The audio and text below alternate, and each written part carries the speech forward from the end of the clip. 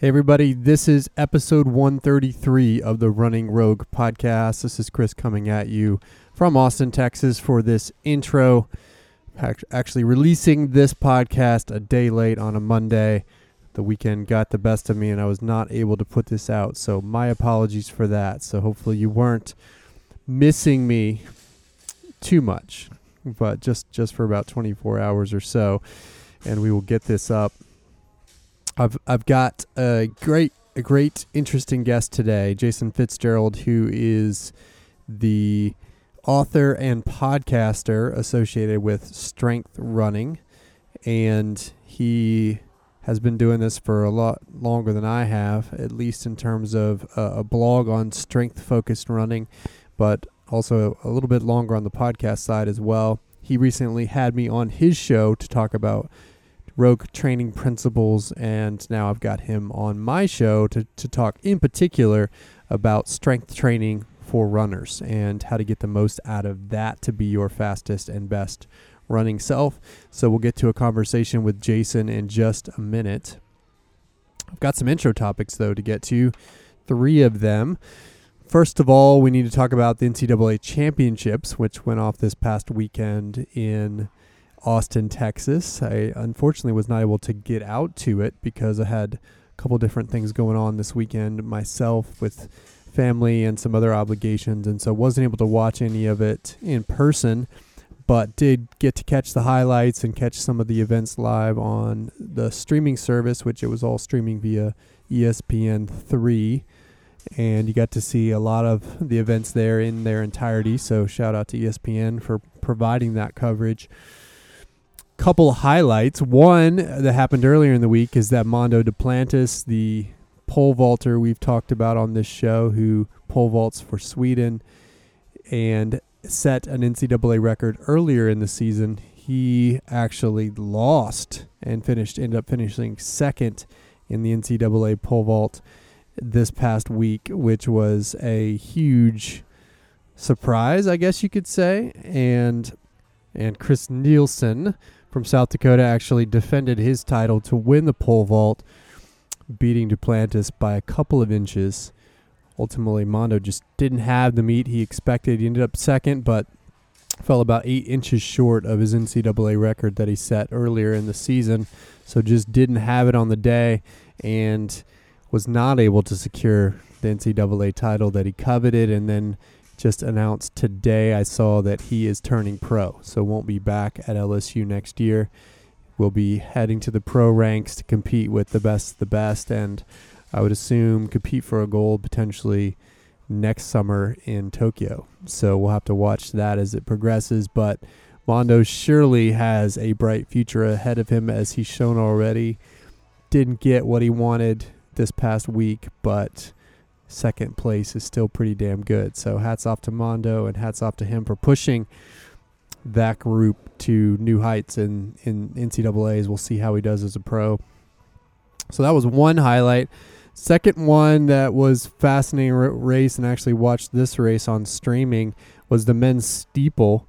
There was absolute chaos in the men's steeple as the pace picked up at the end, and you had one athlete, Dan Mikulski from Indiana, leading, and he made a move in the second to last lap to take the lead. Ended up making it to the final water jump, had probably a 3-meter or so lead going over the last water jump with 150 meters to go, and totally ate it over the last water jump. Ended up wet and off to the side of the track.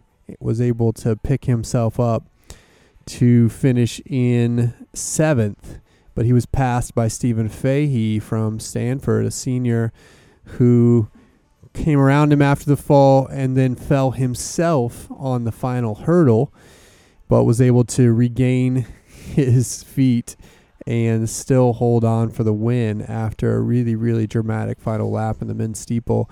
If you haven't seen that, I would highly recommend that you look it up, go Google it, and at least catch that last lap, as it was absolutely crazy and dynamic as Mikulski fell over the water pit. Fahey fell over the final hurdle but still recovered to get the win. So that was a crazy finish, and then you just had tons of fast times across the board, particularly in the sprints at the meet.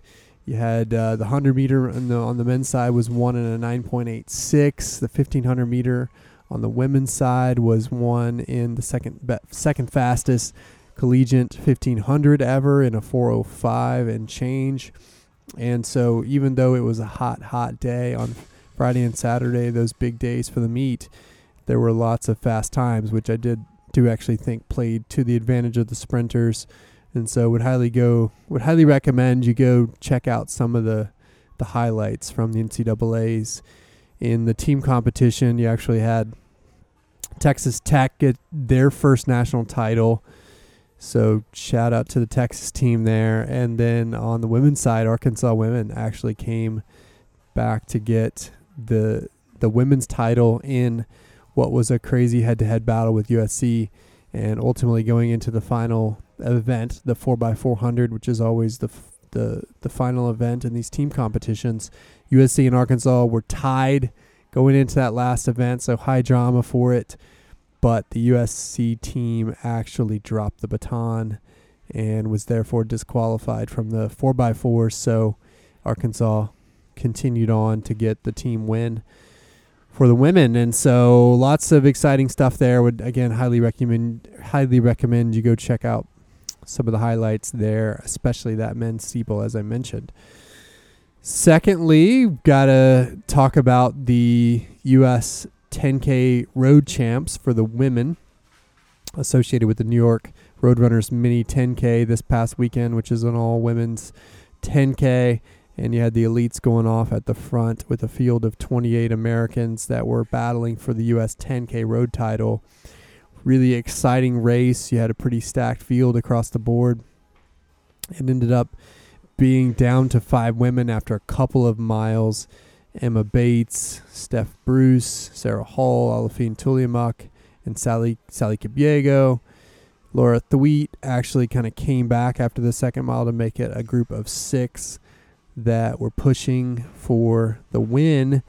And apparently I just saw some highlights, but apparently that lead pack was kind of taking turns pressing at the front, with Emma Bates doing a lot of work, Steph Bruce, Laura Thweet doing a lot of work, Tuliamuk doing some work. So everybody kind of battling it out at various points to try to break the others.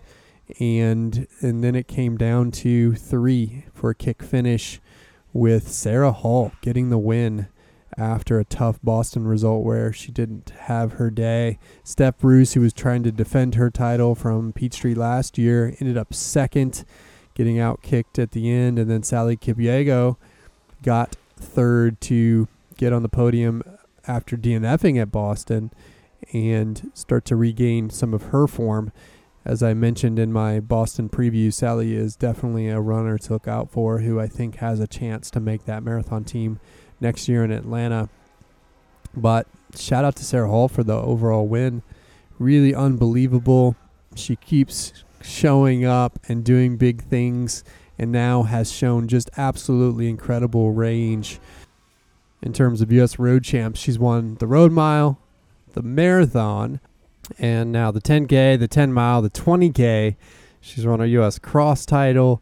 She can do it all, and to be able to do it all with the range she's shown in her career is really, really impressive. So shout out to Sarah Hall. I mean, she's a dark horse, I think, for the U.S. marathon team, and I'm definitely going to be rooting for her. So hopefully we can see her continue to build towards Atlanta next year. Also, again, shout out to Steph Bruce. I mean, just keeps showing up. Is training for the U.S. track 10K coming up here later in June. And I think, as I've said, she's going to make a marathon. I think she'll make the Olympic team, either in the marathon or the 10K. Just keeps doing big things, even as she's aging in this sport. So shout out to Steph Bruce for another solid result here, getting second.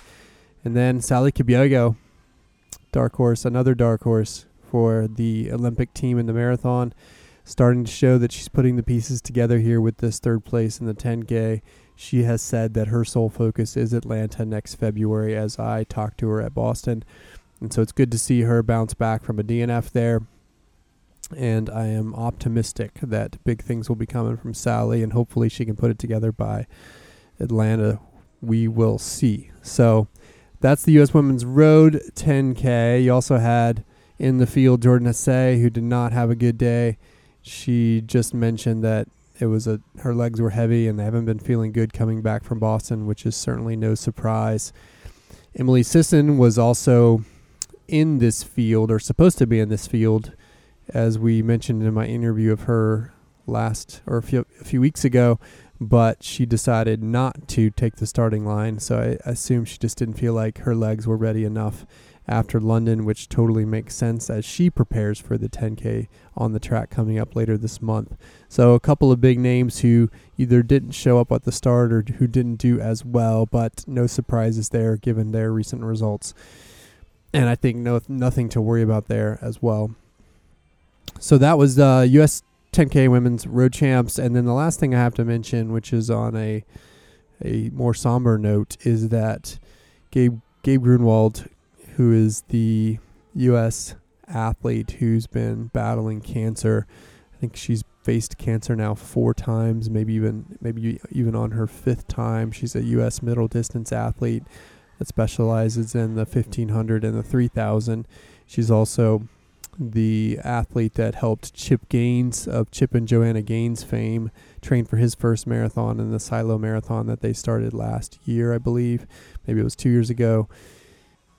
Her husband announced on his Instagram yesterday, which you can follow if you just simply look up Justin Grunwald, announced that they had moved her to Comfort Care and that she was in her final days, most likely, as her health has taken a turn for the worst here recently. It looks like she's not going to make it very much longer, and so he got on Instagram and called for those that love and support Gabe to send their last respects and hopefully have an opportunity for Gabe to read those things. And so if you follow Gabe Grunwald or Justin Grunwald on Instagram and or those around her in the pro running ranks, there's been just an outpouring of support that has come over the last 24 hours or so from all corners of the running world, and people talking about the inspiration that Gabe brought to them in her battle, in her fight and journey through cancer. And it looks like she's on the last legs of that, but somebody who has faced it with such joy and purpose and without fear. The hashtag Brave Like Gabe is a representation of that, and she also started an organization called Brave Like Gabe to raise money for cancer research, and particularly the rare form that she was facing.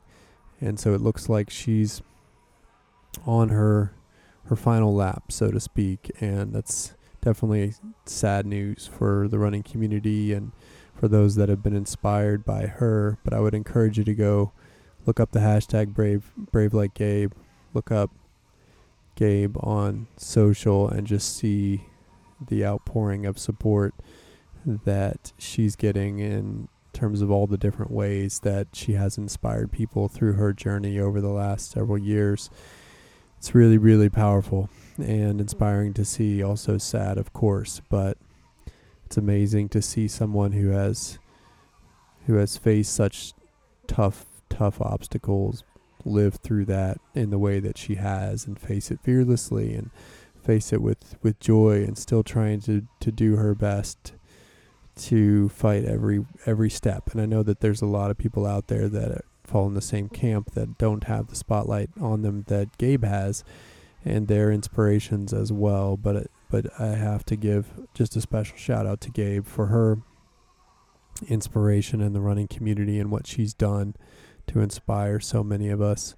So if Gabe has been an inspiration for you, then this is an opportunity in what could be her final days to send a message of encouragement to her husband and a message of paying final respects and sharing the inspiration maybe you've gotten from her through her journey here as the final laps of her journey begin. So that's a somber note to end on for this intro, but I think the one that's important for us all to not only appreciate what we've had in the light that she's brought to our world, but also to pull in and remember the lessons that she's brought to us about what and how to face obstacles as they come.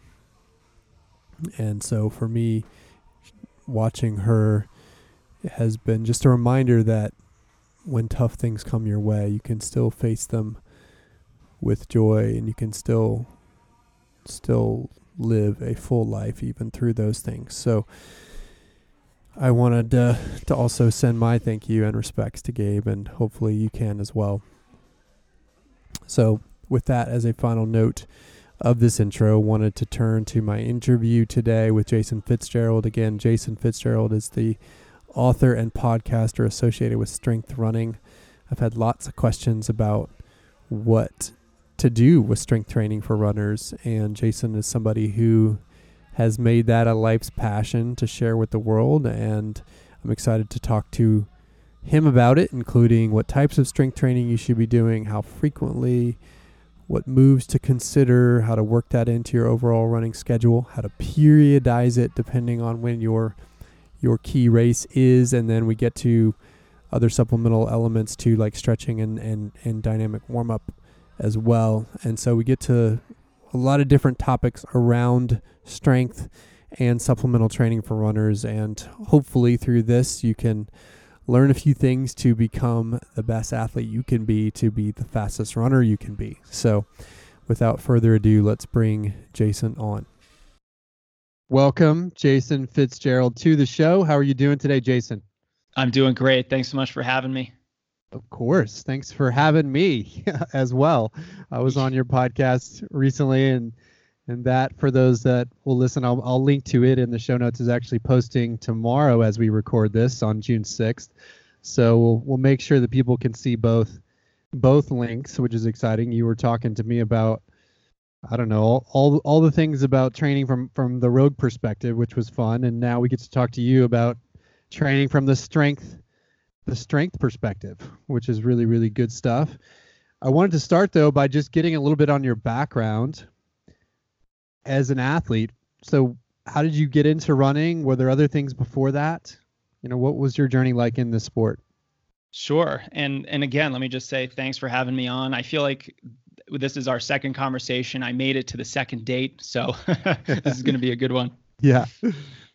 So I started running as a freshman in high school. I tried out for the cross country team, and I actually went into it not liking running whatsoever. In middle school, I was the kid during track and field week who was throwing the shot put. So you can imagine, 110-pound Jason trying to throw a shot put, avoiding all of the running events like the plague. And I actually really enjoyed the high jump. For some reason, little 4'11" Jason was able to clear, nice. Second place in the school in the high jump. And when it came to a fall sport in high school, my mother said, "Why don't you try cross country? It's like track." So I said, "Okay, I'll go high jump." Well, I showed up and quickly learned that there's only a very lot of running in cross country. Right. But, the coach was really great, and the teammates that I just kind of fell into were so fun and made running such a blast that I got hooked really early on the progress that you experience in running. And, just the watching your times decrease race after race, as a new runner is just so exciting. And you look forward into the future and you think, wow, my future is so bright as a runner. You see the guys who are juniors and seniors and they're running incredible times, and you think, well, I'm just going to do what they've always done. And so it was very a positive experience for me. And I came to running from a basketball background. That was kind of my first love. But, my friends kept growing between 8th grade and freshman year in high school, and I really didn't. So I had to make a hard decision to abandon basketball as a freshman and go out for indoor track. But, it wasn't really a hard decision at the time because I just fell so hard for running during those first couple months. How tall were you, just as a quick interlude, as a freshman in high school? Oh, I'd have to go back and try to figure that out, but not very tall. I'm only 5'7" right now. Okay. I was 5 feet tall as a freshman in high school, which I felt the same way as you. I remember trying out for the basketball team and they almost laughed at me because it was a little bit embarrassing. But anyway, brief Yeah, interlude. that's where I was at. I was probably, maybe I was a couple inches taller than 5 feet, 5'2", 5'4", but I didn't grow too much in high school. And I'm kind of glad that I didn't, because if I all of a sudden shot up to 6'1", I might have stayed with basketball and my life would have been completely different. My freshman year, I ran all 3 seasons: cross country, indoor track, outdoor track, and I did it for 4 years of high school. And then I went on to do the same thing in college, all 4 years of my college experience at Connecticut College in New London. And it's just amazing. My wife is someone who was on the women's team in college. My best man at my wedding was my co-captain in cross country in high school. And one of my groomsmen was one of my college teammates. So my life right now is due to running. And it's just one of those rewarding sports that I think can just keep giving back to you over and over again throughout your entire life. When did the switch flip for you from, hey, I'm a high jumper, love that, maybe throw some shot put, to saying, okay, I can dig this running thing? Was that pretty immediate your freshman year, or did it take some time? It definitely took some time, because I remember my first run. I showed up to that first cross country practice thinking I was going to high jump. And instead of high jumping, I had to go for a 3-mile run. And that 3-mile run was absolutely miserable. I couldn't finish. I had to walk like 10 different times. And afterwards, I was so sore, I just felt like had been hit by a bus. And I remember asking my coach, is this the way it's always going to be? Am I always going to feel this sore? Because if so, count me out. I'm just quitting today. Yeah. And he said, look, Jason, you're always going to feel something, but the way you feel right now is an extreme that is definitely going to go away. And so those first couple of weeks were a little bit touch and go. And because of my teammates and the coach and my family and even my friends making fun of me for even wanting to quit at the time, I got through that initial hump. And I think that's really key for runners. Just get over that initial hump of, getting some consistency, building some rhythm into your running. Because once I started running a couple more races, and, as soon as I ran a sub 6-minute mile, I just got so hooked on running because I could see that improvement. And after maybe 3 or 4 or 5 weeks, somewhere around there, it stopped being such a slog. It wasn't drudgery every day. I could go for a run and it wasn't painful. It wasn't really challenging for me anymore. Of course, the workouts were, the long runs, the races, everything else that should be challenging was. But I just got really into the process of training because I saw the results. And that was what really hooked me on running. So it wasn't immediate, but it was within maybe the first month or two, for sure. How did it evolve for you after college? You're competing 4 years of high school, 4 years of college, you're embedded in a team system. And for some people, then the relationship with running can change, or maybe people struggle post-collegiately when they lose that support system, that team dynamic, the competitions that show you all of those results all the time. So how did it evolve for you after that? Well, after college, I had a really tough decision to make because most of my teammates and friends did not keep competing at a relatively high level. They still ran a little bit, but they weren't training. And I decided that I was only young once. And if I wanted to really continue to see what I was capable of, and I did not think that I had achieved my potential in college. I was very injury prone, which is kind of one of the reasons why I started strength running, just because of my history with injuries.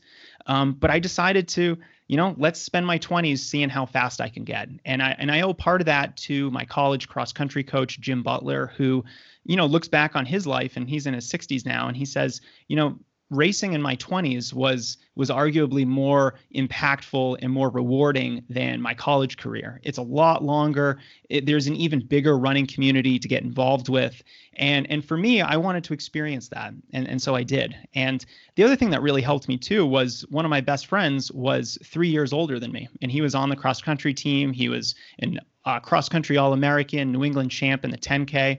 And he was still running, and he started getting into longer races like the half marathon and the marathon, and he was running pretty fast. And, he was a lot better than me when I was in college, But I looked to him and I thought, well, if he can do it, then why can't I do it? Why can't I run a fast marathon or run a fast half marathon? So I set my eyes on those goals. And, as you know, those are long-term goals. And, it took a couple years for me from graduation to run my first marathon. And then I was hurt for a while. But, the whole process and journey was something that I very consciously went after, because I knew that, once I hit 30, 35, you do start declining just a tad. And at that point, I really wanted to see, let's use the next 8 years of my life just to dedicate to running, to see what I can do. And I wouldn't have changed it for anything. It was awesome. Did your relationship with running change too, or was it similar to what you had in college? Well, in college, it was very collegial. It was such a great community to be a part of, because you were around the same 15, 20, 25 guys every day. You would practice 6 days a week. And, even on that seventh day, you're still running together, even though you're not at formal practice. And I didn't get that after college. So my first year, I got a job. I was living at home at the time and commuting into Boston, Massachusetts, from a suburb. And, I had to get up at 5 a.m. and do 80 plus miles a week at that hour in a Massachusetts winter when it was dark in the morning. It was very challenging just to be able to do the training. And I realized that it's very different than college. I wasn't able to run at 9, 10, 11 in the morning for my morning run because I was on a college schedule. I had to live in the real world. And that made running a little bit more difficult. But, I still got so much personal satisfaction from the process of training. And because I was trying new things post-collegiately, I got into triathlons for a little while. I got into trail races. I just started doing some different things. I ran my first 10K and then my first half marathon and 10 mile and marathon. So I was doing different things that still made it very exciting for me. But I did miss the community aspect of things. The fact that I could just be with 10 of my best friends every day and suffer in workouts together, have fun on easy runs together. There was less of that, although it was still a little bit part of my running world at the time. But that's what I missed most. And I'm just glad at the time that I was just so in love with the sport of running that even with a reduction in the community side of things, I was still able to keep going and keep my consistency and motivation up. So where does the Strength Running podcast come in, or at least that whole business? Because it's not just a podcast. Obviously, you do coaching. You have a website with instructional info on it. Where did that come to play? That's a great question. So I always knew that I wanted to do something in the running space. I just was such so passionate about running, and I was really interested in the training side of things. So I knew coaching in some capacity was something I was really interested in. So in 2007, I bought the domain name strengthrunning.com because I thought it sounded cool. There's really no big story behind it except that it was just an awesome name. And, in 2009, I put up a static website, no blog. It was very simple, very ugly, I might add. And, it didn't do anything. It went nowhere. I didn't work with any runners. And it didn't really pick up until 2010 when I started the blog. And that's when it really started growing. But the whole reason for starting Strength Running was really because I couldn't run for 6 months. I was laid out for the better part of 6 months with a really bad IT band injury. And, I was just on the couch feeling sorry for myself, watching reruns of House, just not running. And, I realized at the time that if I wanted to keep running, if I wanted to improve upon my marathon, which I had just run the New York City Marathon, and, in my comeback is when I had gotten injured. And so I just realized that my training just really needs a complete upgrade. And so first I got healthy from the IT band injury, and that took visiting 4 physical therapists, doing untold hours of research online to try to figure out what causes this injury and how to treat it. And, the changes that I then made in my training, which allowed me to come back strong, run a great additional marathon PR and get faster in other distances as well. I just felt like I had something to share. And I felt like the injury prevention side of things, all of the other things besides just the running was not really being promoted in the running space as much as I thought it could be. So I started Strength Running in 2009 and really in full force in 2010, after I ran that New York City Marathon in 2008 and got that injury. And, it's been really rewarding because I have taken a lot of the lessons that I had to learn the hard way, the really hard way, and help other runners avoid some of those mistakes and really make better, smarter training decisions from it. And then you started your podcast in 2016, I believe, October, if I'm remembering correctly, which is, I think, just a couple months before I started this one. So kind of interesting that timeline has been kind of parallel. What was the impetus behind the podcast? Yeah, the podcast was just another way for me to connect with other runners. And that was one of the big reasons why I wanted to start the podcast. We wouldn't be having this conversation if I didn't have a podcast, which I think is great. And I wanted a new way to talk to my runners, just to have a dialogue, to connect with them. And I think podcasts are just so unique to that. They really allow you to connect with your athletes in a very different way. So the podcast has been really rewarding. I've just loved talking to, elite athletes, Olympic medalists. But, some of the conversations I really appreciate the most are when, I have someone on who's just a regular runner and we talk about their goals. We talk about how they might achieve them. It's almost like a behind the scenes coaching call where people get to listen in. And that's what I love about podcasting is that you can have so many different conversations. You can talk to a leading exercise scientist one day, and then the next day you're talking to a registered dietitian. And next week, you're going to be talking to a best-selling author. And then today, you and I are having an awesome conversation. So for me, it's a way to connect with my runners, but it's also an awesome way to keep learning about the sport and being more engaged in the running community. Agree with that for sure. But enough about you for a second, Jason. My goodness. Let's talk about training. Great. Who wants to hear about me? Right, which is why we're here. I heard you recently say that as a coach, you're not trying to build runners, you're trying to build athletes who specialize in running. And that to me is a really powerful statement because I think it gets to the heart of what it takes to be your best running self. So talk a little bit about your thought process behind that phrase. Yeah, I really don't even, this is a new thing for me over the last year or so, but I'm trying to tell runners not to think of themselves as runners. Let's think of yourself as an athlete. And that really changes the game because now we're not just going to be running. And I think that's the big difference.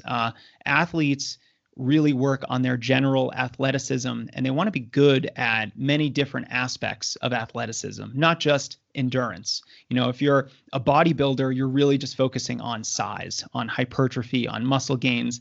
That's very one-dimensional, just like a runner who only goes out and runs, an easy run every day. And to, like you said, to your point, if you really want to achieve your potential, to see what you're capable of, then you have to think about things other than running. We have to talk about dynamic warm-ups. We have to talk about strength and core routines. We have to talk about running drills and all the different ways that we can build agility and speed and coordination and movement fluency and all these other things that runners don't think about too much. Because not only is it going to help these athletes get injured far less frequently. And injuries with runners are just so commonplace. Runners like to think about running as it's not a contact sport. I'm not getting hit by any other runners. No, of course not. But you're hitting yourself. Every footstep is like 2 to 5 times your body weight just slamming down on your legs. It is absolutely a contact sport. So I've been kind of really getting into this whole idea of, let's make sure we're getting strong. Let's make sure we're building top-end running speed or your sprinting capacity. Let's make sure we're working on mobility and all these other elements of fitness because we're going to be such better runners. If you think about, let's talk about the Boston Marathon. The Boston Marathon is such a hard race, not only because it's 26.2 miles, of course, but because of the nature of the course. Runners with more strength, runners that have more experience on hills, more power, they're going to be much better at covering the Boston Marathon course. And that's just one example. You can look at cross country. You can look at the steeplechase or trail races. Just last weekend, I ran a 12-mile trail race out here in Colorado, and I think there was about 3,000 feet of elevation gain over the 12 miles, which I live in Denver, so I kind of run some hills every once in a while, but I'm not used to that. That's literally running up and down mountains for 12 miles. And if you're not doing the drills and the hill work and the strength, then you're just not going to be good on that kind of a terrain. So there's so many different ways in which we can look at how athleticism helps our running. And I think it's just a no-brainer for runners to think about these things and to incorporate, some really practical ways of building this into your training. So if someone listened to all of that and said, I get it, Jason, I need to be more than just a two-dimensional runner, and they said, I want to start with strength because that sounds important, where would you start with them? What types of strength training are we talking about? So I like to think about strength training just like our running training. Let's if you're new to strength training, let's start where you might be new with running. So let's start with easy strength training, and that's body weight strength exercises. I have this method called the sandwich method, which let's make a run sandwich every time you go for a run. And that simply means the run is preceded by a dynamic warm-up routine, and that's actually going to get you warmed up for running, and then is followed by a runner-specific strength or core routine. Now, sometimes it can only be 10 minutes. You don't have to be in the gym throwing around heavy weight every single day. We're not bodybuilders. We don't need to spend that much time in the gym.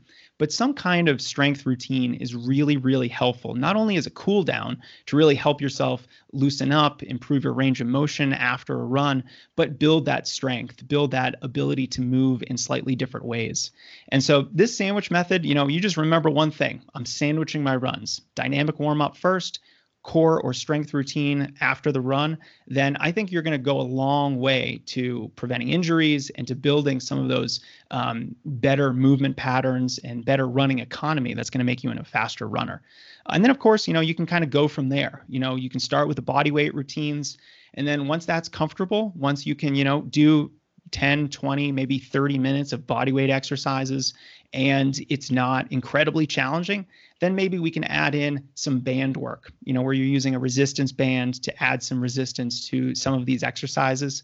Then we can add in maybe a medicine ball or a kettlebell, another way to add in some more difficulty.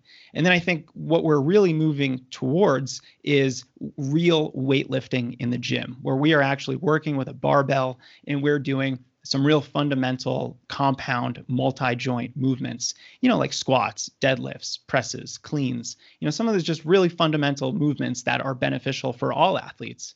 And if it's done in the right way, we're going to produce the strength and the power and also the injury prevention benefits that are just going to make us into much, much better athletes. I want to come back to the dynamic warm-up piece, but if we just focus on strength for a second with the body weight work that you're talking about in core, what does that include? What types of exercises are we talking about? Right. So there's a lot. And in fact, anyone who's spent a lot of time in a physical therapist's office, which unfortunately is probably a good chunk of runners, a lot of these exercises are taken from the physical therapy world. When we're doing them, when we're injured, it's rehab. But when we're doing them when we're healthy, it's prehab. They have a strong injury prevention stimulus for us. And some of these exercises are very simple. We're going to be doing different variations of bridges or planks, different kinds of ab work. And of course, that's just not your abs. It's your lower abs. It's your obliques. It's your upper abs. It's really the entire region encapsulating your core. And of course, it's your lower back. It's your glutes. Any exercise that really focuses on strength is going to be beneficial for runners. Some of those fundamentals, we don't have to really get into, the really advanced handstand push-ups kind of body weight exercises. We're not acrobats. We don't need to do that kind of stuff. But, starting with some very basic body weight exercises is very helpful. And what I like to do is to set them up in routines. So instead of just being like, okay, what 10 exercises am I going to do today? Instead, we're just going to say, I'm going to do this routine today. And if we have a variety of them, we can kind of cycle through them. So I have a bunch that I use with my runners, the standard core routine, the ITB rehab routine, the gauntlet plank workout, which includes, I think, 9 or 10 different variations of the plank exercises. These are really great runner-specific routines. They focus on the core, they focus on the hips and the glutes, and they're really going to confer a very strong injury prevention benefit to runners. And by the way, these routines are all on Strength Running. They're free. There's videos, demonstrations. You can check them out. Why is that so important? primarily for injury prevention benefits. If you can, I like to call strength training the armor that protects you from all the impact forces of running.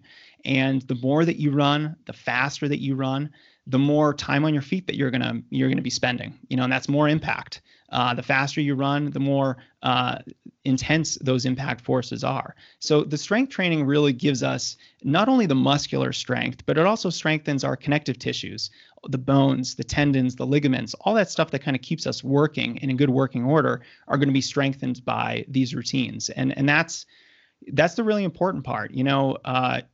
Depending on the study, up to 75% of runners are going to get hurt every single year. And that's insane. I mean, that's like higher than professional football, which is an incredibly violent sport. And so, we should be doing everything we can to protect ourselves from these injuries, particularly the really severe injuries that take us out for, weeks or months at a time. Because, if you want to get faster, I like to call consistency the secret sauce of successful running. You got to be consistent, and injuries are the number one threat to your consistency. So a big goal for all runners should be to simply stay healthy. Yeah. I always tell people related to strength, I say, look, if you can do anything consistently, that's way better than a bunch of things done inconsistently. And so find the routine or a couple of routines that you can add in the 10 to 15 minutes post run. If that's all you can do, just do it consistently and it'll make a huge difference. What about timing? How often are you recommending that? Is that after every run? If you're starting with body weight type of stuff, is that after every run, or is it after every other run, 3 times a week, 2 times a week? What do you recommend? So ideally it would be after every run. And, in an ideal schedule, the schedule that I think would be the most beneficial for runners, the post-run routine will really be tailored towards the type of run that they're doing. So if you do a fast workout or a long run, that's a hard day. So maybe our strength routine should be hard as well. We're going to keep our hard days hard, keep our easy days easy. And, that's maybe a good day for lifting weights in the gym. But let's say you have a really short, easy day. Maybe it's the day before your long run or your faster workout. This is a time when we don't want to do anything too challenging. We want to keep this an easy or recovery day. So a routine that maybe places a bit more emphasis on mobility rather than strength might be a good option.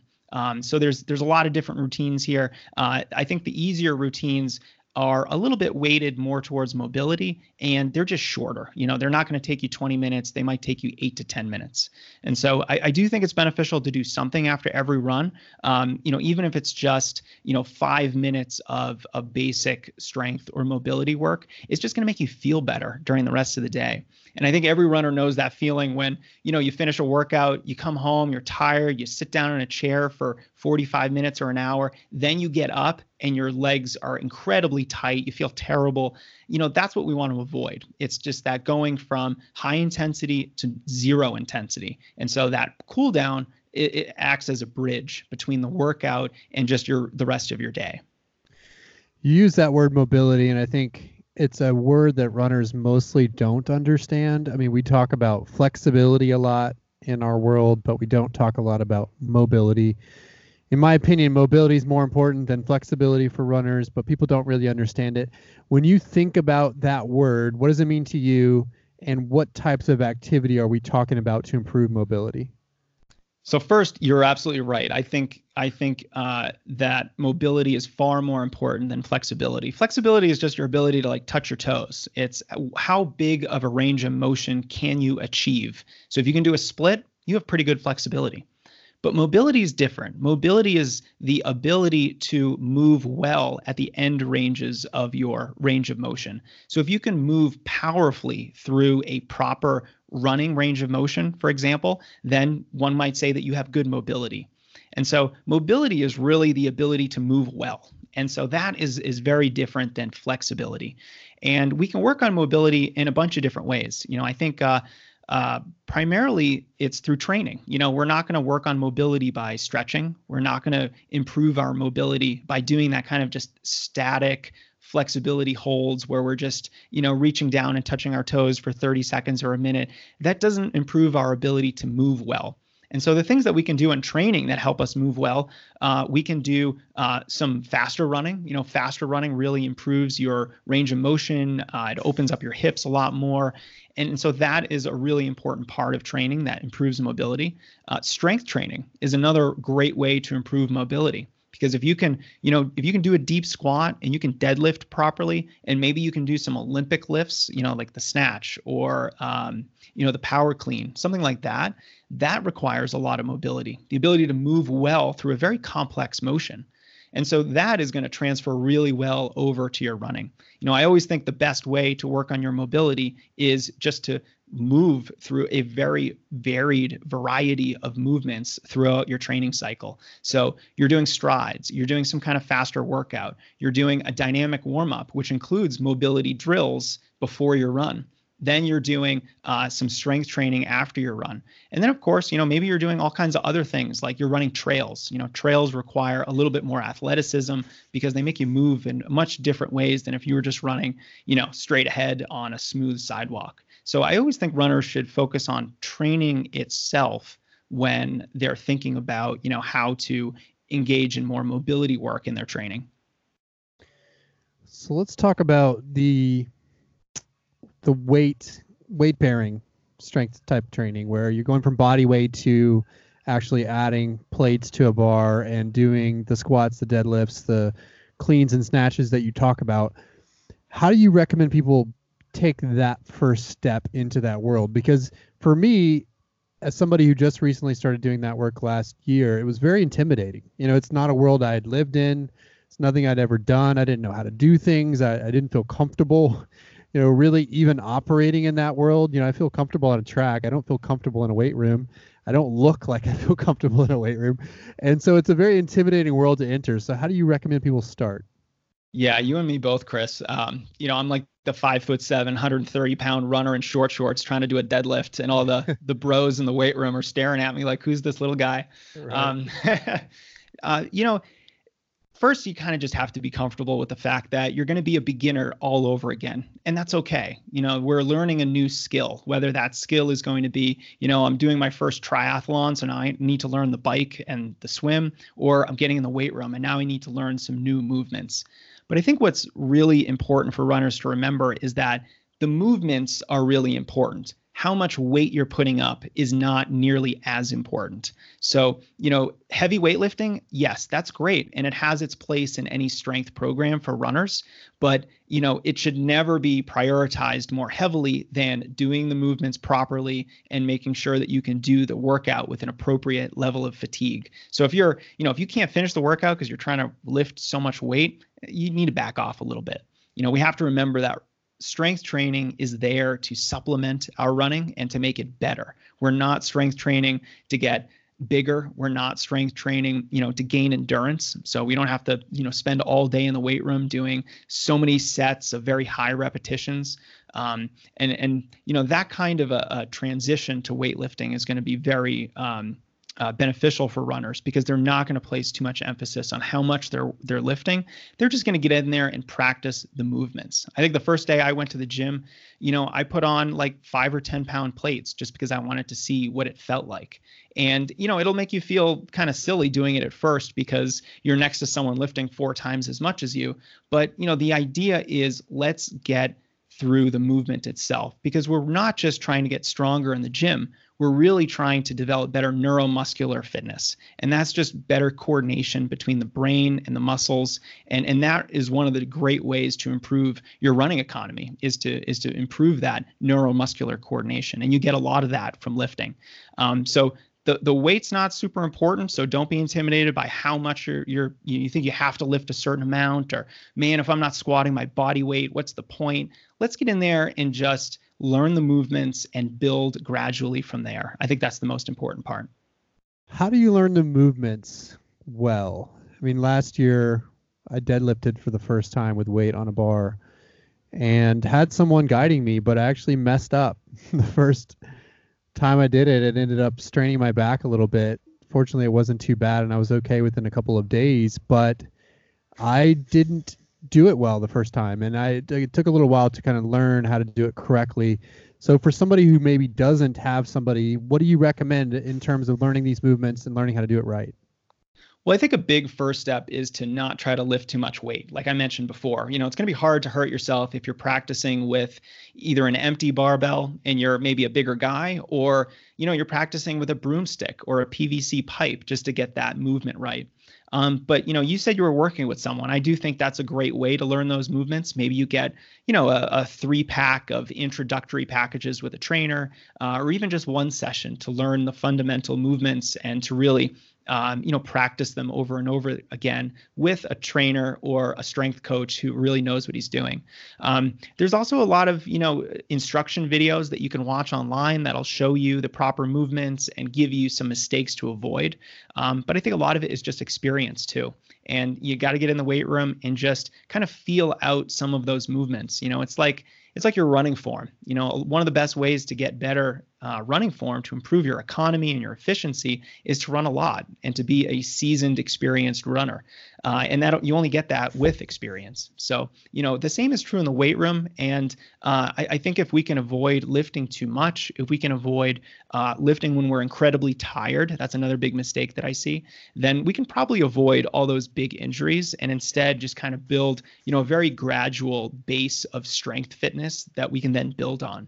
We have a strength program where the first 4 weeks are just based on general strength. The goals are injury prevention. We're not lifting a lot of weight. We're not doing any explosive exercises. And just like the base phase in a training plan or in a training program where, we're going to get our mileage up, we're kind of build that early foundation of fitness first. That's what we're going to do in the weight room too. And I think that's critical for injury prevention while you're lifting as well. Yeah, don't do what I did, which is add too much weight too soon. That was my big mistake. So, but what we're aspiring to here is getting to a place of building power, right? Building to a point where we can lift heavier weights with lower reps versus the counter to that in lifting, which would be a more endurance type lifting where you're doing high reps with lower weight. So why is it our goal as runners to go eventually build to a place where you can do higher weight, lower reps? Well, if you think about what we get as runners when we go out there and we run, 10 miles, or we're running 30 miles a week or 40 miles a week of mileage, we're getting a really strong endurance stimulus. And strength training really needs to be complementary to our running. It should build a different skill set, but a skill set that makes us better runners. And that's why when we get in the gym, we should be focusing on strength and power, not on hypertrophy or not on endurance. And so, the big mistake I see a lot of runners making is that, I want to run a good half marathon or a marathon. So I'm going to get in the gym and I'm going to do 5 sets of 20 reps. I'm building muscular endurance, and that's going to give me more endurance. But we get plenty of that while we're out there running. If we're lifting for strength and power, we're getting more of an injury prevention stimulus. We're getting more of a strength and power stimulus. And that is really going to help us as runners because, every time we run up a steep hill, every time that we try to kick at the end of a race, we're relying on power and we're relying on strength. And if we don't have that, it's going to be a lot more challenging for us. And our form is going to start to fall apart. We're just going to start developing all these movement patterns that aren't conducive to us running fast when we're really fatigued at the end of a race or even a workout or long run. So the strength training should be there to improve your running economy. And part of that is through, that neuromuscular pathway that we were talking about earlier. And you really only get that through either heavy lifting or really fast, explosive movements like Olympic lifts. So that's what we want to focus on, those complementary skill sets that help us be better runners without, just kind of doing more of the same that we get as runners every day. We get plenty of endurance when we're running. We don't need to do that in the gym. One thing I think people don't realize is you're building muscle, but you're also building your nervous system effectively. And so that if you're running a marathon and that fatigue sets in, basically what can happen is your nerves stop firing. They stop telling your muscles what to do because it hasn't been appropriately trained. And strength training helps us keep those nerves active for longer periods of time so they can tell your muscles what to do. That's one issue I've had in my private marathons is having that late race fatigue. And yes, there's a strength element to that, but there's also a neurological element to that. And I don't think that's something people realize. Yeah, no, that's a really important part of it. And it's that neuromuscular coordination. It's that fitness, that communication between the brain and the muscles. And you're right, at the end of a race like that, especially a marathon, your brain stops sending those signals to a big chunk of your muscle fibers because it's trying to protect you. It knows those muscle fibers are damaged. And the cool thing about strength training is that not only does it improve that communication pathway, so you can keep communicating to those muscle fibers, you can keep them firing, but it also improves the total pool of fibers that you then have available to you. So, at the end of a marathon, your slow twitch muscle fibers are going to be completely trashed. They're not going to be there really for you. They're fatigued, they're done, they're ready for the beer after the race. And strength training can really help you tap into some of those fast twitch muscle fibers and get them to pick up some of the slack. So, really what we're doing is we're trying to look at every avenue of improvement that we can actually get. And the strength training is a big part of that. So you mentioned squats, deadlifts, power clean, snatches. What other types of movements are we talking about here with this more power oriented lifting? I mean, those are the big ones. And then there's also variations on all those. There's like 5 different squats that you can do. There's the Romanian deadlift. You can do different types of deadlifts. But, I don't think runners should try to make things more complex than they really are. We don't need to do 500 different exercises in our strength program to get the benefits. In fact, I was talking to a strength coach that works with a bunch of elite runners up here in Boulder, and he was saying that he has a simple strength program that he uses for runners who are in a hurry or, maybe older runners who don't want to do that kind of explosive movements. And it's simply 3 exercises. It's 3 movements. And, you play with the weight, you play with the repetitions, and that gets them 80% of the way there. And so, it's really interesting hearing a strength coach say that because, you kind of have this idea that, and this is probably just with our Instagram culture, everyone's posting these really sexy, interesting strength movements on Instagram. And we're like, oh, I should be able to do that. It's like the handstand push-ups and the muscle ups on rings and all this crazy stuff. But runners don't really need that. Again, let's just complement our running and we can get there primarily with the basics. So, I look at squat, deadlift, and of course, all of their variations. There's a variety of presses you can do. Once you move into the Olympic lifts, those more power, explosive oriented movements, we have the clean and jerk, the clean, there's the power clean, there's the snatch. So these are the basics. And I don't think we should stray too far from that. Keep it simple, right? And if we're doing this kind of lifting, I assume that's not in the sandwich and that's not a part of the bread every day. So how often are you recommending it and for how long? Yeah, that's for sure. We're not bodybuilders. We don't need to be in the gym 5-6 days a week. Ideally twice a week is fine. Twice a week in the gym doing some kind of strength movement is really all you need. And then if the other runs during the week are followed by some much easier, mostly body weight strength routines, then I think that you're going to get, the power and the strength and the injury prevention benefits of the weightlifting, and then the more injury prevention oriented benefits from the body weight exercises that are, what some coaches might call accessory work. They complement the big lifts, the more traditional compound lifts that you're doing in the gym. But again, it's more prehab. It's like the stuff you would do in a physical therapist's office. But that work can be done on the other days that you're not lifting. And on the days that you're lifting, we can get a great workout in an hour or less. I don't think any runner needs to spend more than an hour in the weight room, and that's probably the maximum. When we put together strength programming for runners, the workouts probably vary anywhere between 35 and 60 minutes. And the 60-minute workouts, that's kind of like the longest long runs in your marathon training plan. Yes, we're going to get up to some longer workouts at certain points during the training program, but we're not going to do it all the time. Some of the workouts are 20 minutes shorter and some of them are much easier. So we just need to do enough to get the strength and power, but not enough to be fatigued. And I think that's another interesting point is just, if you're ever so tired or sore from your lifting that you can't go for a run or you can't finish the mileage, or maybe you can't run the workout paces that your coach has assigned to you or that you think you can run, then you probably need to dial back the intensity of your lifting because it should never interfere with your running. It should always be there to make your running better. You said earlier, keep your hard days hard, your easy days easy, which is also something we recommend here in terms of where people are fitting their strength in. But that is a little bit counterintuitive, I think, for some, where they say, hey, I just did a hard track workout or a hard quality workout of some other variety. Why is it that I'm going to go straight into lifting? That seems like too much. So talk a little bit more about the rationale behind that statement. Hard days hard, easy days easy. Yeah, so here, I think there's two important rationales for that. The first one is to make sure that we're really trying to gain as much fitness as we can on those hard days. And, much like if you wanted to run 20 miles in a week, the easy way to do it would be to run maybe about 3 miles a day. That's the easy way. The hard way to do it is to run 20 miles in one day. Now, you're probably going to get more fitness out of that 20-mile run than running 3 miles 7 days in a row. It's probably some arguments we can make here. This is actually probably a good podcast conversation. We should set one up for that. We could probably do a whole 20 minutes on that debate. Yeah.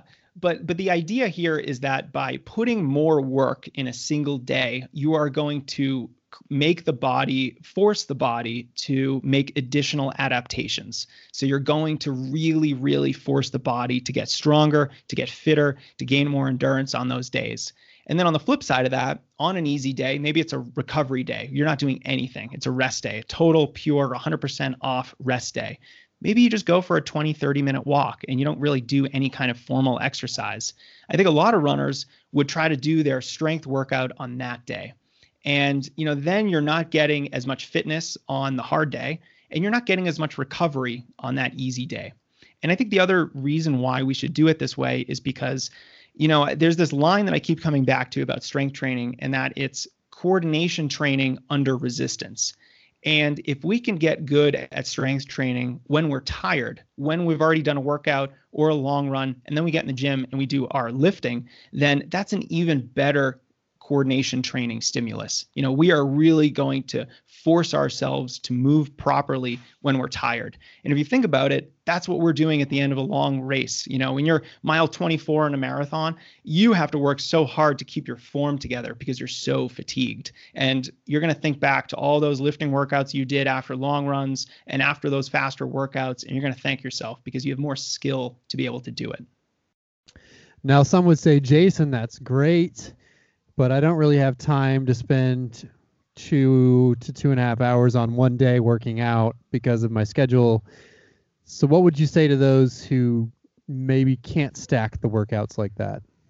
Well, there's no hard and fast rules, I think, when it comes to running. So I think I just laid out the ideal way to do it, but that's not the only way to do it. In fact, I would agree with that runner that, I probably don't have the time either. And, I then like to do those days on moderate running days. And so, a lot of runners might do, an easy recovery run the day after a long run or a workout, and then take the next day off. This is kind of one of the things that I like to do with my athletes, just because I like an extra day of running after a hard day to help with recovery. So I would put the workout on that day and still maintain at least one total day off during the week for most runners. Because then you're probably still a little tired from the long run of the workout. You probably feel it in your legs.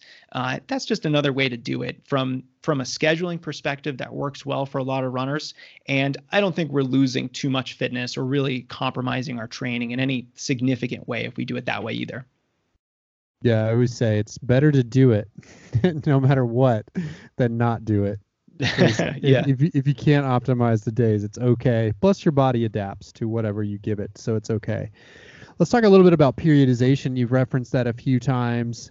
If somebody's training for a marathon, just as an example, or even a half marathon, and they're maybe 4 or 5 months out from that race, how do you periodize the weight training to have them be in that optimal place when it's time to go on race day?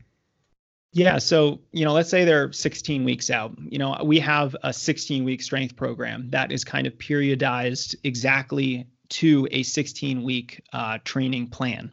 So, the first 4 weeks are going to be much like the first 4 weeks of a marathon or a half marathon plan. We're focusing on relatively easy lifting. We're building a foundation. We're building that base of just general strength first. The primary goals here are injury prevention. We're not really doing any kind of power movements at all. And so, that is I think the first and most important way to periodize a strength program is just to make sure that we're starting with a solid foundation of mostly easy lifting. And from there, we can start adding in some quicker lifts, really working on the concentric phase of the lift and getting that bar up powerfully, or squatting the bar up powerfully, or pulling it from the floor, however we're moving it.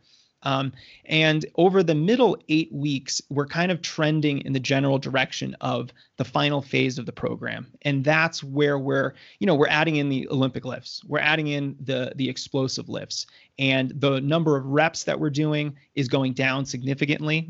Maybe you're only doing 2 or 3 reps, which, a lot of runners are like, well, what good am I going to get from doing 2 reps of a squat? Well, if it's heavy enough or you're doing a power movement, you don't really want to do much more. And then, of course, the weight is also going up. So we're really focusing on power, moving weight quickly, and gaining as much strength as we possibly can in the final phases of that program. In the end, too, is where we can start adding in complementary exercises like plyometrics, which work really well at power, enabling you to react very quickly and use the short stress shortening reflex and, being able to bounce off the ground really fast. That is great and very complementary to the heavier, more explosive strength training. And so the general direction and trend of strength training is very similar to the general direction and trend of a running program. We're going to build the mileage, build the volume. We're going to build intensity over time. And then at the end, we taper, just like we do in a running plan. We cut down the reps, we cut down the weight. We really focus on just technique and just a little bit of high intensity work. And it just leaves you feeling so strong and responsive on race day. What do you recommend for the taper? I get this question all the time about when people say, when should I stop lifting? Should I stop at all in those final few weeks before a big race? What do you recommend in those final weeks for maintaining or not that activity? So I think most runners should, generally speaking, maintain their strength training up through the race. There's some differences here with kind of the level of athlete that you're at. If this is your first time doing any kind of weightlifting, maybe the week of the race, you don't do any weightlifting, or you might do a relatively short and easy lifting session on Monday or Tuesday before a Saturday race, for example. So there's a lot of different ways that you can structure it. But, for a more advanced runner, someone who has some experience in the weight room, someone who has experience with hard workouts or high mileage, in other words, a higher workload, they're someone who can probably lift twice in the week of their race. And again, these workouts are relatively short. They're relatively easy in terms of what they had been doing beforehand. It's kind of like asking, should I do any running the week of my race? Well, of course, we're going to do some running. We still want to maintain that responsiveness. We still want to keep our legs underneath us and make sure that we feel good on race day. And the name of the game here is not to just eliminate the training. It's to modify it so that you're not tired when you line up on race day. So, we can take that week off, or we can even go up to 2 workouts that week, depending on the athlete, depending on what they're comfortable with, but at least go up through the week before the race. Because I think, it takes roughly, 7 to 10 days or so to start getting detrained from your weightlifting, if my memory's serving me correctly. Mm-hmm. And so we do want to keep lifting very close to the date of our race. So none in that final week, or modify in that final week to lower the intensity, but keep up the frequency. Okay, this is another question before we switch off of strength for a second. Some people, I often get the question, how can I find someone who's going to be good at helping me learn these movements in my world? And yeah, you can watch all the YouTube videos or go to strengthrunning.com and watch those videos. But if somebody's looking for somebody to help them with a few sessions to learn the basic movements, what do you recommend? Because I've also had people get hurt by personal trainers who didn't know what they were doing. So how can someone find somebody who's going to really help them do this and also understand the needs of runners specifically? Because that's the other challenge I see sometimes is people tell me they get a personal trainer, they're doing strength, but they tell me some of the workouts that they're doing, and it's with somebody who has no clue what they're doing relative to the runner and the activity they're trying to get ready for. So what are your tips on finding somebody who can help? Yeah, so generally speaking, most personal trainers have a strength and conditioning certification. So they should know how to program these workouts in theory, and they should be giving you great advice on technique and form. But, we know that that's not often the case. What I like to do is actually get recommendations from really good physical therapists who have experience treating runners. So if your PT is a runner herself or has experience, kind of specializes in runners and running injuries, they probably have a good network locally in the area of athletic trainers or other trainers that you can get to help you in the gym. So that's the first thing that you can do is really get a recommendation from a good physical therapist who focuses on runners. The other thing that I think is really helpful is going to a more of a performance-oriented gym. If you go to Gold's Gym or any other kind of Globo gym out there, you're probably not going to get that running specific attention. And so finding a strength and conditioning specialist or a similar type of trainer who really focuses on performance. So in other words, we're not just going to give you a workout twice a week so that you're burning calories because your interest is weight loss. That's not really a focus on performance. That's just a focus on general health. There's, of course, nothing wrong with that. A lot of people just go to the gym and get a trainer, and that's awesome. But for runners who really want to increase their strength and their power and to become better runners and to get faster, to prevent more injuries, then it becomes much more important to talk to someone who has experience doing just that. And so any kind of performance-oriented gym, there's this is probably because I live in Denver and there's such an amazing running scene here, but there's a lot of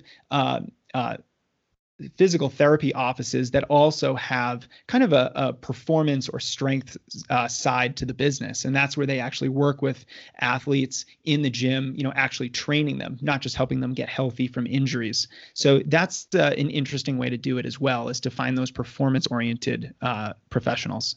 I want to go back to dynamic warm-up. We mentioned that earlier as part of the bread to our running sandwich. What's in a dynamic warm-up for you?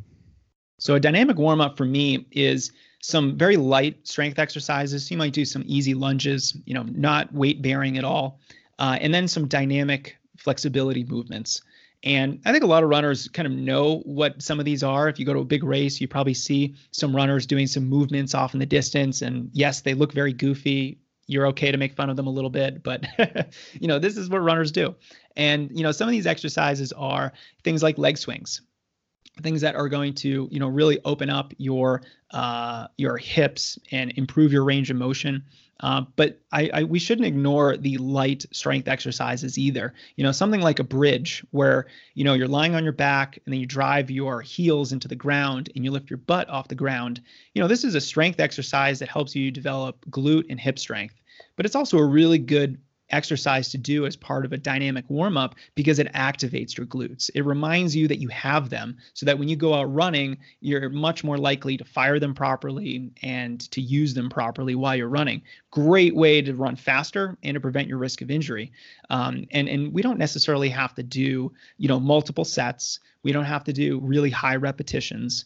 But as long as we're choosing 5 to 10 exercises that are going to, literally warm us up. I think a lot of runners do a bunch of static stretching before their run, but is that warming them up? Is their heart rate elevated? Is their respiration higher? No, it's not. And so a warm-up has to include movement drills that are really going to help us with elevating that heart rate, lubricating the joints, opening up those capillary beds. There's so many great things that a dynamic warm-up does. One of the ones that I use a lot with my athletes, the standard warm-up and the Matic warm-up. include a variety of drills as well. So like form drills, things like A skip, B skip, carioca. You can do butt kicks or high knees. All these drills are really fantastic to use as part of a warm up. And they complement the strength exercises and the dynamic flexibility exercises as well. Yeah, we call it turning the lights on, basically. Yeah, see? Around That's here. great. It's like you're turning the lights on to your muscles so that you're ready for the activity, the workout, the race, whatever it may be. Yeah. Really wakes up the body, doesn't it? Yep, It's almost like priming your body for exercise. And I think it's always fun too to look at elite athletes. Let's look at football players or a baseball pitcher. Very different athletes than runners, but none of them would get on the field without warming up first. And warming up does not look like a bunch of static stretching. And so, if that holds true for them, then we should take that principle and apply it to our own training. The other thing I like to remind people about form drills is that it's also building athleticism if you're doing them consistently, because basically, in a sense, what you're doing is taking the running motion and just breaking it down into its smaller movement parts, whether it be raising your knee, pulling your leg back to your butt, swinging your legs, whatever it may be, rotating your body with carioca, which is, people don't think about the rotational forces associated with running, but it's there. And or A skips and B skips where you're working different parts of those movement patterns. A lot of people, when they do a B skip as an example, don't do it well because it's a move that takes some coordination. And so if you become better at that specific drill, you're becoming a better, more coordinated athlete, which will only make you a better runner in addition to having the warm-up benefits. Yeah, you're totally right. I mean, the warm-up benefits are one thing, and then the coordination benefits are another thing. And that's going to improve your running economy or your efficiency. So, yeah, I mean, when I was in college, we did drills 2 or 3 days a week, before our workouts and before the race in most occasions. And you feel the difference. It's not something that, you do them for a week or two and all of a sudden you're a better runner, but it's when you do them consistently for months and months and even years is that you just get good at them and you're just much better at running fast. You feel more fluid. You have a smoother stride. And those benefits really transfer so well over to your gait cycle and your form.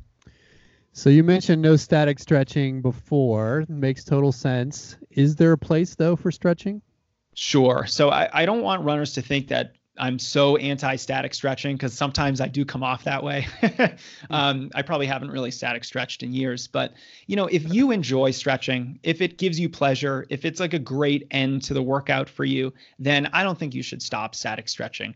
There was an interesting study done by the Centers for Disease Control that looked at 360 other studies on stretching and found that there's absolutely no injury prevention benefit to stretching.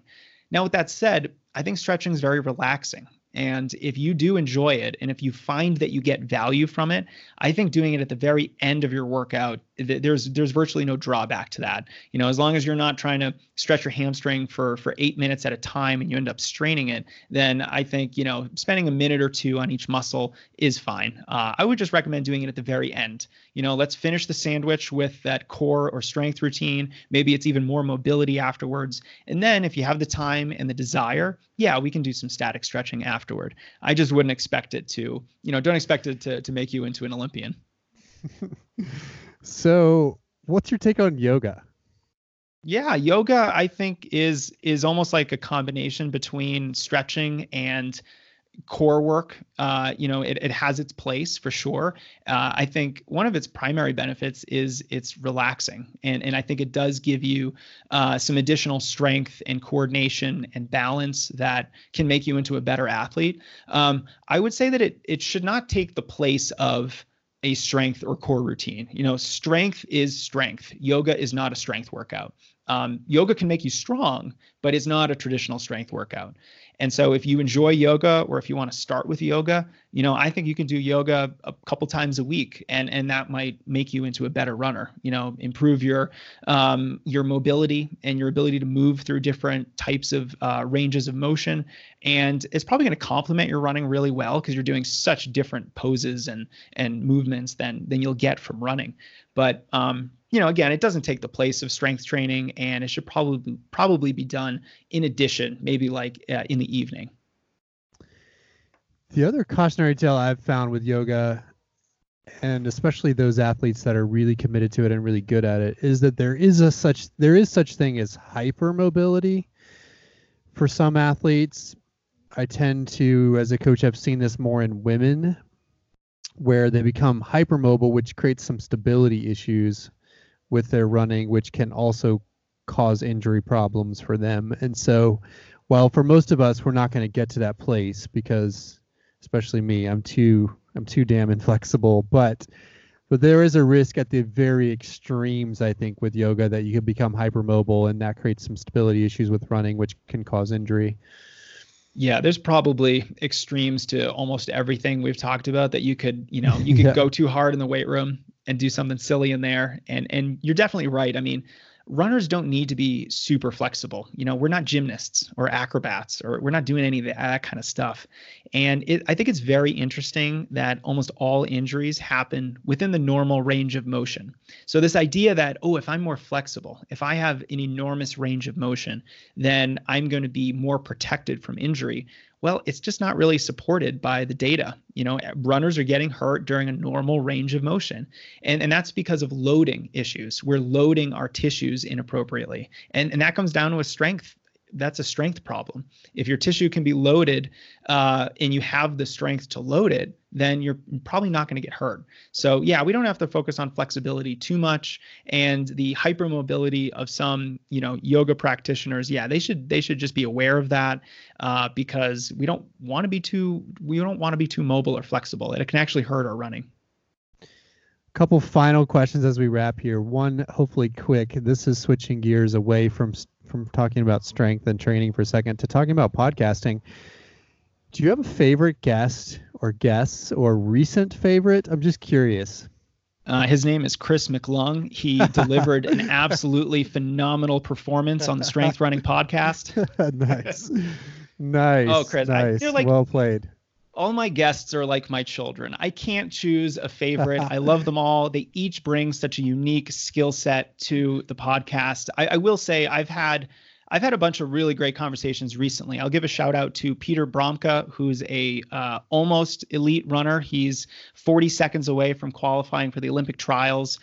When he started as a 2:56 marathoner about 6 years ago or so. And he just has such an interesting perspective on the marathon. And I think I interviewed him in episode 94 or 95. I also had an awesome conversation with Dina Castor, who's arguably one of the, most dominant women runners in the United States over the last couple decades. And she just has a very measured perspective on running and the mental side of training that I loved hearing her stories and how her psychology has evolved over the years to help her, stay competitive and to get more out of herself. So, just a couple of recent ones that really resonated with me were those two, but I love them all. I love it. Tina's book is awesome. If you haven't read it already, Let Your Mind Run, go get it. I also chatted with her as well on my podcast back last August, which was a fascinating discussion. Where can people find out more if they want to learn more about strength running, find the routines that you mentioned? Give us the quick spiel. Sure. So strengthrunning.com is kind of my home base where I have all of the different routines that I mentioned. So, all the different strength routines, the core stuff, the warm-up routines are all on Strength Running. I think if you just search on the blog, a warm-up routine or strength workout, you'll get to a lot of those different options for you. If you want to really learn more about strength training and kind of dive into these topics more, we have an email series at strengthrunning.com/strength. And then, there's the Strength Running podcast. If you want to come and check out my interview with Chris, which was amazing, then it's right there on the podcast. But yeah, I don't think I've done as many episodes as you have. We're just shy of 100 so far. So I'm excited to hit the triple digits. Yes. Congrats on that milestone. And thanks for joining me, Jason. This has been a fascinating and informative discussion. I really appreciate it. Oh, thanks, Chris. It was my pleasure. Jason Fitzgerald, everyone. Thanks to Jason for joining me. I appreciate that for sure. Hopefully you learned something about how to either tweak the training you're already doing or to incorporate strength if you're not already. I think one thing is certain, that there is a place for strength training in every runner's program, and you just have to figure out how it fits. So hopefully listening to this was a start on that journey for you. Thanks, of course, to all of you for listening. As always, you can check me out at roguerunning.com or follow on Instagram, Twitter, or Facebook at Rogue Running. Until next time, we'll talk to you soon.